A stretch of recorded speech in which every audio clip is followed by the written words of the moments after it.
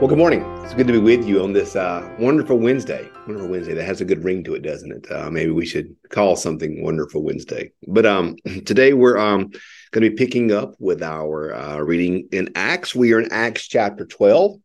Yesterday we read about Peter being delivered and how the great line where he didn't know what he was doing, but he did not realize what was happening, but that the angel's help was real. He thought he was seeing a vision, and he faithfully didn't know where he was going. So we've seen that. Now we're going to see kind of the after effects of Herod and what happens to Herod. So we're going to be reading in in Acts chapter 12, verses 20 through 25. Acts 12, 20 through 25. Now Herod was angry with the people of Tyre and Sidon. So they came to him in a body. After winning over Blastus, the king's chamberlain, they asked for a reconciliation because their country depended upon the king's country for food. On an appointed day, Herod put on his royal robes, took his seat on the platform, and delivered a public address to them.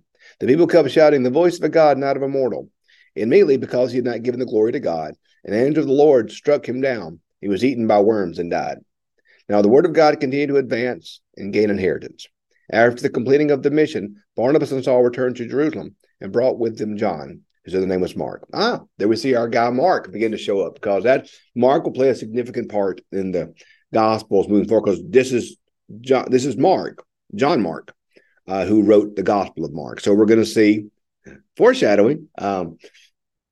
Mark will become significant in Acts later, and so you'll see. One thing I love about Luke, what Luke does is Luke has a good way of introducing people to us that are going to play significant roles later. So we saw that with Barnabas, didn't we? How we met Barnabas, and we are now seeing this significant role he's playing in the life of the church. Now we're seeing Mark, and we're going to see the significant role that Mark is going to play in Barnabas and in Paul's relationship. And you'll see what I mean when I get there, as well as in the future of the church because of Mark writing the gospel. So the first gospel that was written. So anyway, that's just a little kind of, Luke does such a good job in the book of Acts of just letting us meet these people who are going to be pivotal characters in the story. So, but that's not really what today's story is about. I just want to kind of give you a little bit of a heads up about who Mark is and what's happening there. But Herod, we see Herod's death here. And it's interesting. One of the misconceptions we have with scripture is, you've heard it said, man, in the Old Testament, God is after people and judgmental and harsh and all these type of things. And in the New Testament, God is just grace and love. Well, a couple things when people say that. First, when Jesus quotes, when Jesus says we're to love God, love neighbor, all he's doing is quoting the Old Testament. And that's all he's doing is quoting the Old Testament. The Old Testament is full of grace. You don't believe me? Read the book of Psalms.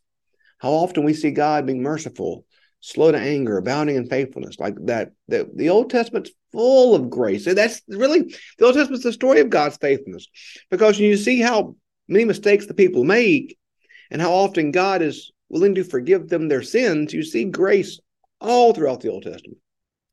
And then we say, well, the New Testament, no, it's nothing but grace. Well, remember a few chapters back when Ananias and Sapphira lied about what they gave to the church and God struck them dead?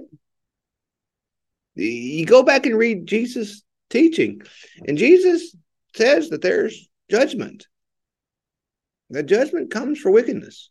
So the New Testament is not just, Fruit Loops and lollipops. There's a lot of judgment in the New Testament, and we see that today with Herod. Herod's not a good guy. His father was the Herod who all the Jerusalem was worried when Jesus was born, because Herod was not a good king, and he killed a lot of people. Now, this is his son Herod, not the same Herod, different Herod, because the Herod who was king when Jesus was born died, and that's when Jesus and the Holy Family returned from Egypt when Herod died. This is his son who was also king and ruled over part of the world, and so he ruled over that part of the kingdom. And of course, these kings, got to remember, for Rome, these kings were not true kings; they were puppets. Rome was in charge. Let's be very clear. Herod had some authority. The only authority Herod had to him was the authority that Rome gave him. So in Jesus' day, Pilate was in charge. Herod had some power that Herod gave him, but Pilate was in charge of things. Pilate was calling the shot. Rome was in charge. Rome's mentality was, we'll let you do your weird, we'll let you do what you want to do. They didn't understand the Jewish religion, so we'll let you do your weird religious rituals, whatever, just pay your taxes. So as long as the Jewish people paid their taxes, Rome didn't much care what they did. So here we see that Herod had been hearing and had an audience, and the people from Tyre and Sidon, these are two cities on the coast, two independent city states on the coast of the Mediterranean that were really dependent upon Judea for their food and whatnot. So they come trying to appease Herod, and how do they appease Herod? They appeal to his ego. They appeal to his ego. So Herod's talking. It makes it sound like he's giving a long address here. And they keep shouting, the voice of God, not of a mortal. And it says because he had not given the glory to God, then the angel of the Lord struck him down. He was of all the ways you want to die, that's not one of them. He was eaten by worms and died. So we see here that Herod is now dead. What were the worms? Scholars think he could have had, this is going to be really gross, so I apologize.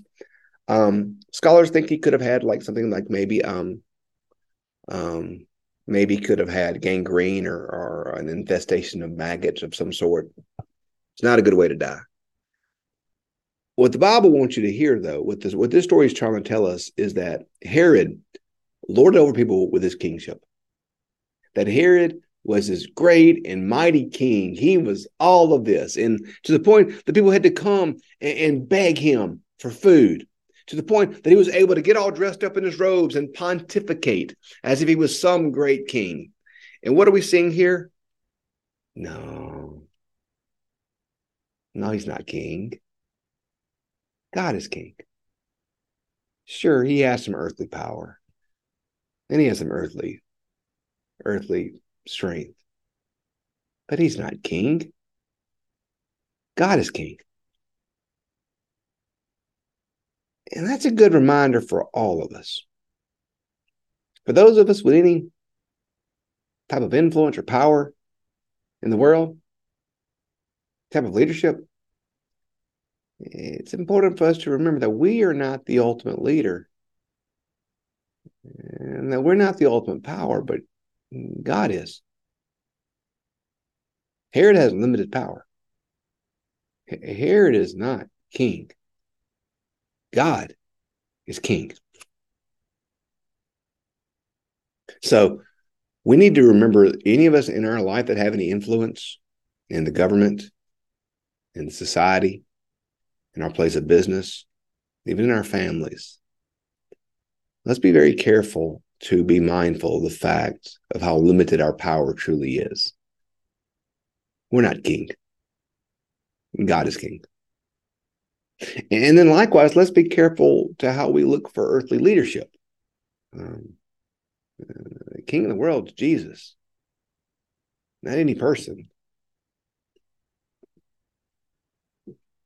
As I've heard it said, the world has a savior, and that savior is Jesus, no human being. So we need to always know where power comes from. Romans tells us to obey our earthly rulers and authorities. Because why? Because that authority was established and given by God. So the earthly powers only live out the power that God has given them. So we need to remember that. We need to remember where true power lay, where true power comes from. It's not from any human being or from any human enterprise or from any human organization or any human thing, but true power is in Jesus. He is king. He is Lord.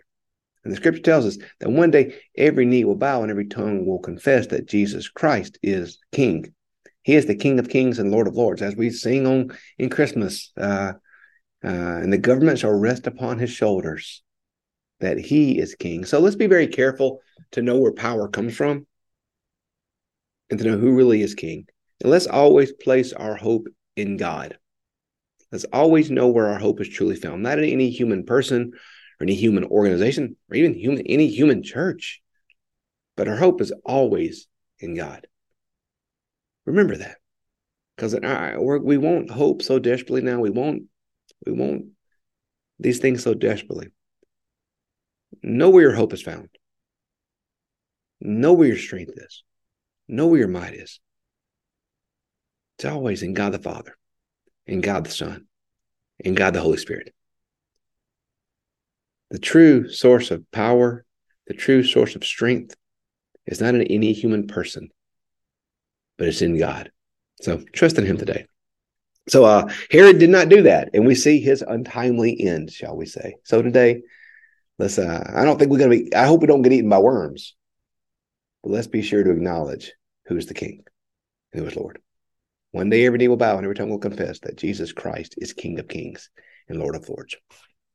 Thanks for being with us. Tomorrow we're going to continue looking at Paul and Barnabas in what happens in their ministry in their life. So we'll pick up tomorrow with Acts chapter 13. Thanks for watching or listening. Have a great day.